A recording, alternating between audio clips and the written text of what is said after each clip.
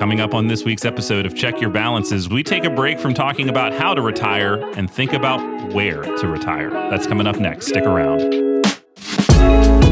Check Your Balances is a show produced and owned by Craftwork Capital. The views expressed by the hosts and their guests are personal opinions and should not be considered personal financial advice or the opinion of Craftwork Capital. All investments have risk and may lose money. Consult with your financial advisor, tax preparer, or attorney prior to implementing anything discussed, and please do not use this show as the sole basis for financial decisions. Welcome back to another week of Check Your Balances. I am Ross Anderson, joined as always by my friend and co-host Dan Maseka. Good to see you, bud. Good to see you. I'm enjoying some coffee from my Check Your Balances mug, which is my I have gotten mug. so self-conscious since now we're doing this on video. I was drinking coffee in the last episode we put up, but I didn't have the Check Your Balances mug, and I don't have it again today, and that makes me feel bad. It feels like I'm not doing my part. So you can't drink coffee on screen because we can't promote another brand? Well, I mean, it's not even the brand. So I have a Moomin mug, which is a I like it. Finnish cartoon character, and I absolutely love my Moomin set of mugs. Like, my mom's from Finland, so that is a near and dear spot to my heart. So if I'm going to rep anything that isn't our brand, I'm happy that it's Moomin.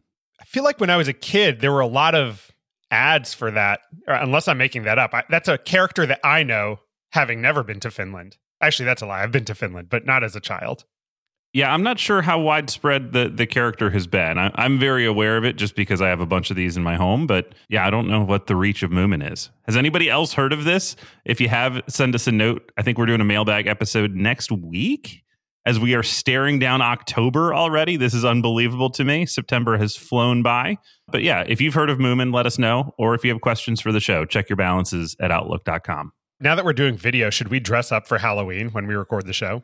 Oh my goodness. What are you going to dress up as? Do you have a good idea already? I don't know that it's a good idea, but my friend is egging me to do Ali G for my Halloween costume, a beloved character from Sacha Baron Cohen, and I think I might do it. I might cave. I could see that. Do you remember what I think the worst Halloween costume that has ever won an award was the year that we went as robo-advisors? I think for some reason, this was in the Motley Fool days. It was. I believe I missed almost every Halloween at the Fool. I was Did you really? sick or traveling. Yeah, I don't think I was ever there for a Halloween celebration. We all wore bathrobes. That was the bit, was that we were robo-advisors. It was really bad. And then we won like best group costume that year. That's great. Nobody wants to imagine their financial professional sitting around in the office in a bathrobe, by the way. That is a poor image. We shouldn't have done that on the show and talked about that. But it did happen, and it was funny. We apologize to everyone getting images in their mind at the moment. Yeah, no kidding. All right, so let's talk about our show this week, because you're having dreams even about what we're talking about, which is where to retire. Start with what you thought you saw or dreamt last night, and then let's get into it. Well, I knew today we were going to talk about different locations to retire and what the cost of living was in one spot versus another. And as I was going to sleep, I seemed to have thought up this website that I saw an advertisement for called like Move Meter. And it was so convenient that was what was going through my mind at nighttime, that when I woke up, I thought I must have dreamed it. And then when I went onto my internet search history, I saw that I had actually Googled it, and it was a real thing that I'd seen an ad for on Thursday Night Football. I guess Coldwell Banker put out this Move Meter where you can compare the costs and living quality between two different places. But I thought it was funny that I was like, that's too convenient to have entered my mind last night. I must have made that up. Yeah, I mean, and that is very similar to what is one of our favorite tools to talk about when we're talking about going to a different location, which the one that we normally discuss is bestplaces.net. Now, I haven't looked at the Coldwell Banker tool yet. Best Places is a fairly modest website. It is not, a particularly flashy thing, but the data feeds that it has seem to be very robust, and I have found it to be both insightful and fairly accurate in my experience using it. So either way, it sounds like there's a new option out there if you want to check out the Coldwell Banker tool on where you should be looking to relocate. But that's really what we wanted to talk about today, is the where, right? We talk a lot about how and the when and, just kind of the timing and the mechanics of retirement. But for a lot of people, moving is part of their plan. They don't necessarily want to be where they've been. So Dan, when you've talked to folks, what are some of the key things that are driving that move, or at least the desire for that move? Yeah, I think it breaks down to a couple key ones. One is cost. So people might be working in high cost of living areas where taxes are high and just everything is expensive. And I think of places like New York is a common one that people are trying to move away from as they get towards retirement. The other is just climate and like hustle and bustle factor. So again, when I think of New York, you have seasons. It gets cold, it gets hot, and it's just crowded with people if you're in the city. So I think people are often looking for a more temperate climate where they can enjoy outside time and hopefully not be bogged down by traffic and, people on top of them. And with the remote work era, we've already seen more people doing this, right? We've seen people even pre-retirement going, well, if I can work from anywhere, I'm not going to be here, which I think is being stressed by some of the return to work mandates. It's being stressed by the pay that we were giving you was commensurate with the amount of cost of living. And so you're seeing people adjust for some of those remote workers. So there's been a lot of pressure kind of in every direction there. So I don't know that this is exclusively about retirement, but we're going to talk about it through a retirement lens because I think that introduces some unique challenges, particularly from a tax perspective. And the one that we constantly see people bring up is the income tax. And so you've got a handful of states that when you go, all right, where should I go to avoid income tax? That becomes fairly obvious for people, right? If that's the only tax that you're looking at, then the number one that comes up in conversations is Florida. We certainly see Texas, New Hampshire also has no income tax. So when you look at kind of the states, those seem to be the key drivers. And I think Florida for two reasons. Number one, both the no income tax element as well as the climate. If you're tired of being cold, then Florida sounds pretty appealing. Nevada certainly could as well. Texas, South Dakota. I'm just going through the full list. Tennessee, Alaska, Wyoming are the other no income tax states. This chart I'm looking at actually says New Hampshire's at 0.13%. I thought it was 0, but maybe I'm getting that wrong. So forgive me, New Hampshire. Yeah, I do know that New Hampshire has a capital gains tax that they're phasing out, I believe. So maybe they're looking at the average effective tax per person, and some of that 0.13 is capital gains. That would make sense. Which goes to my point. When we're talking about taxes isn't a single thing, right? State income taxes is one factor in your tax landscape, but there are really a whole wide range of things you should be considering because there's property taxes, sales taxes, all these different things. So like Ross mentioned, these no income tax states tend to be the short list that people think of. Again, Florida, Tennessee, Texas are the ones I hear a lot. But depending on your lifestyle and your expectations, those might not be the cheapest places to retire to.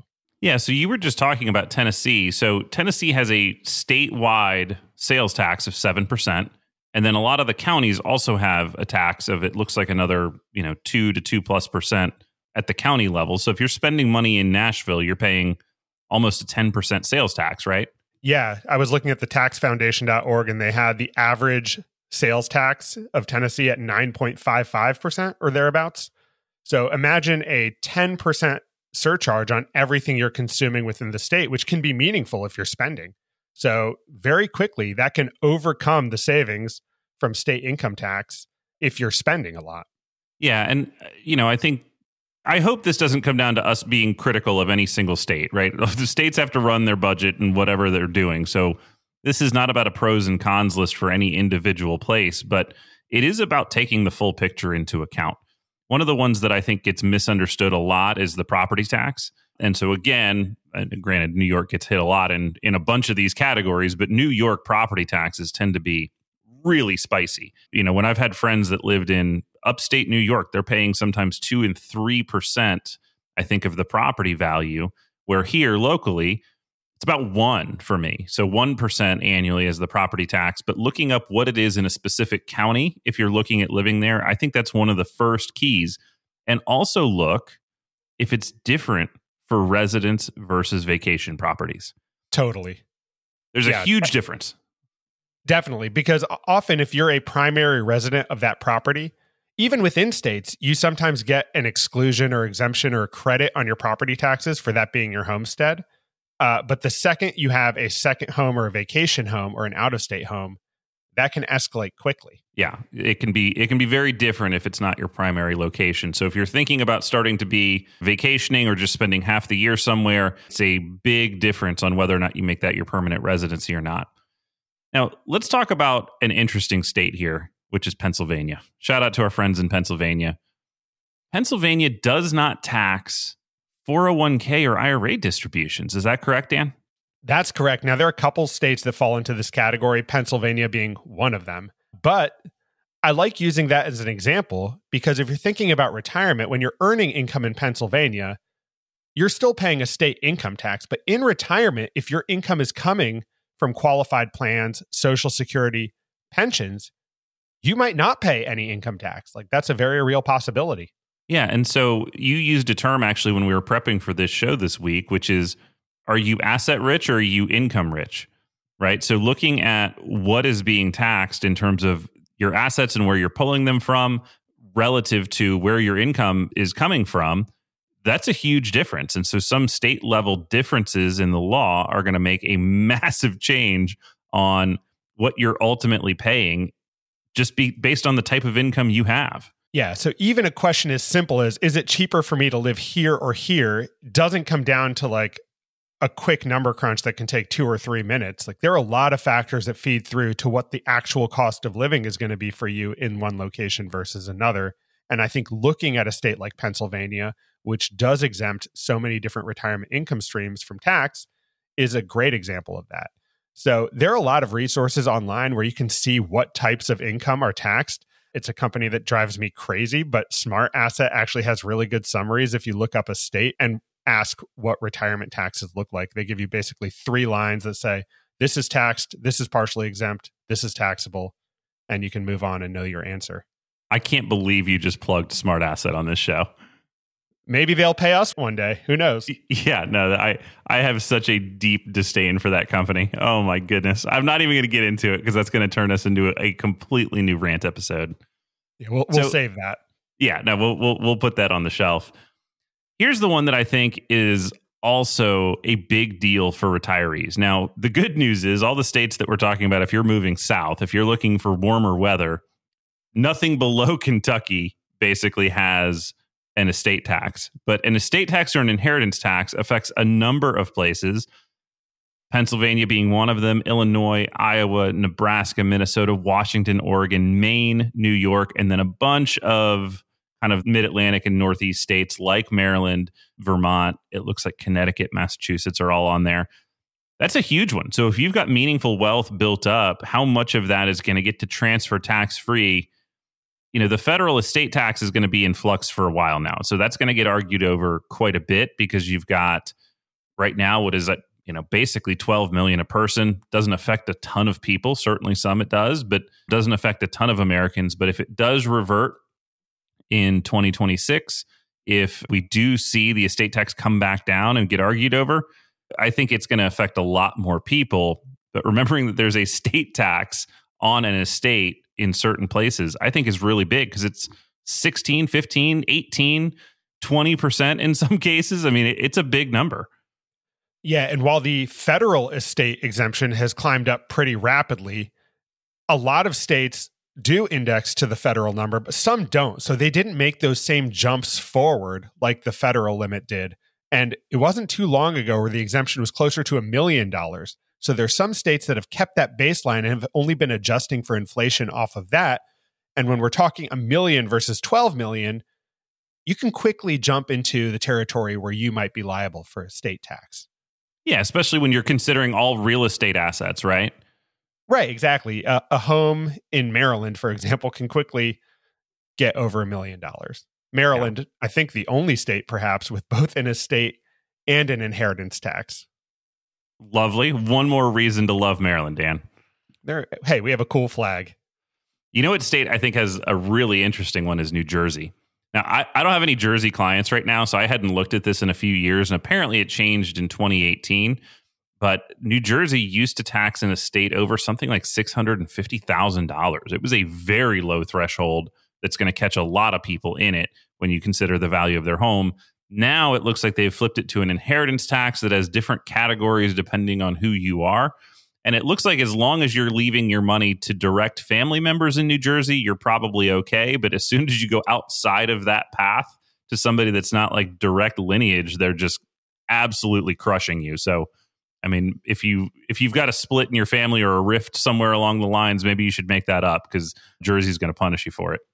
Yeah, you read me from that code like minutes ago, and it was crazy. There's like Class A people and Class D people, and if you fall under this line, and God forbid you have step grandkids because they're going to pay. Yeah, that's what I remember. They are in for it. Step grandkids, you are in trouble in Jersey. Right. Stepchildren, A-okay, but one generation removed, forget about it. Yeah. Shout out to Jersey. Maybe one of those folks will call us and go, wait, what's going on here? Yeah. Yeah, I mean, all of this stuff, and we're not experts across the tax code for every state. I think that's probably obvious if you've ever listened to our show before, but also just through this discussion, there's a lot to this. You can be well informed and still be very confused. And so, the way that I approach this with clients is really through doing what we call a pro forma. We've got a tax software that lets us do a mock return.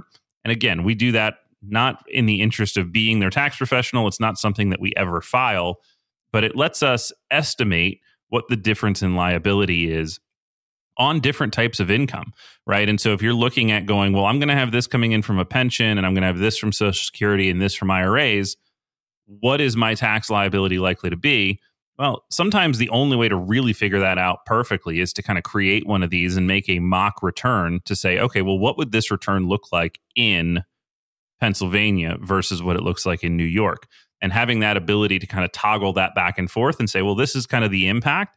I think that's a really valuable thing when we get into financial planning at kind of the detail level, which I think most people find helpful to not necessarily say I would move because of that, but at least I know what to expect. Right. And for some people, maybe the difference isn't meaningful, but it can be a 5 or even 6-figure difference for some. I remember this was years ago, but I was doing an analysis for someone who had been working in California and living in California, and they were open to a move. And when we ran the numbers, it was millions of dollars of difference across this person's lifetime for just moving across the border to Nevada. Of course, you would want to legitimately do so because California is notoriously aggressive for people who like fake move their state of residence. But, imagine the difference in wealth that you can save just from optimizing your tax situation if you're open to it. Well, yeah. And that's what planning really comes down to for us is understanding how you model those differences, right? When you look at any choice in a binary fashion, can I afford X? It's too simple, right? I mean, if you're trying to answer the question, can I lower my taxes? Yeah, you probably can. Unless you're living in the lowest tax state in a county nobody wants to live in a state nobody wants to live in, that's probably the case that you could lower your taxes. The real question is it worth it to you to make this change in lifestyle? And do you have to? Because, maybe you make the change and you save a few bucks in taxes and now you're miserable and it didn't make any difference in what you can consume, right? So bringing it back to what is this actually going to do for you and is it worth it in the context of how you want to live? I think that's so important because when you're just making tax motivated decisions, I really am convinced there's some people that hate taxes so much they'd rather not make any money at all.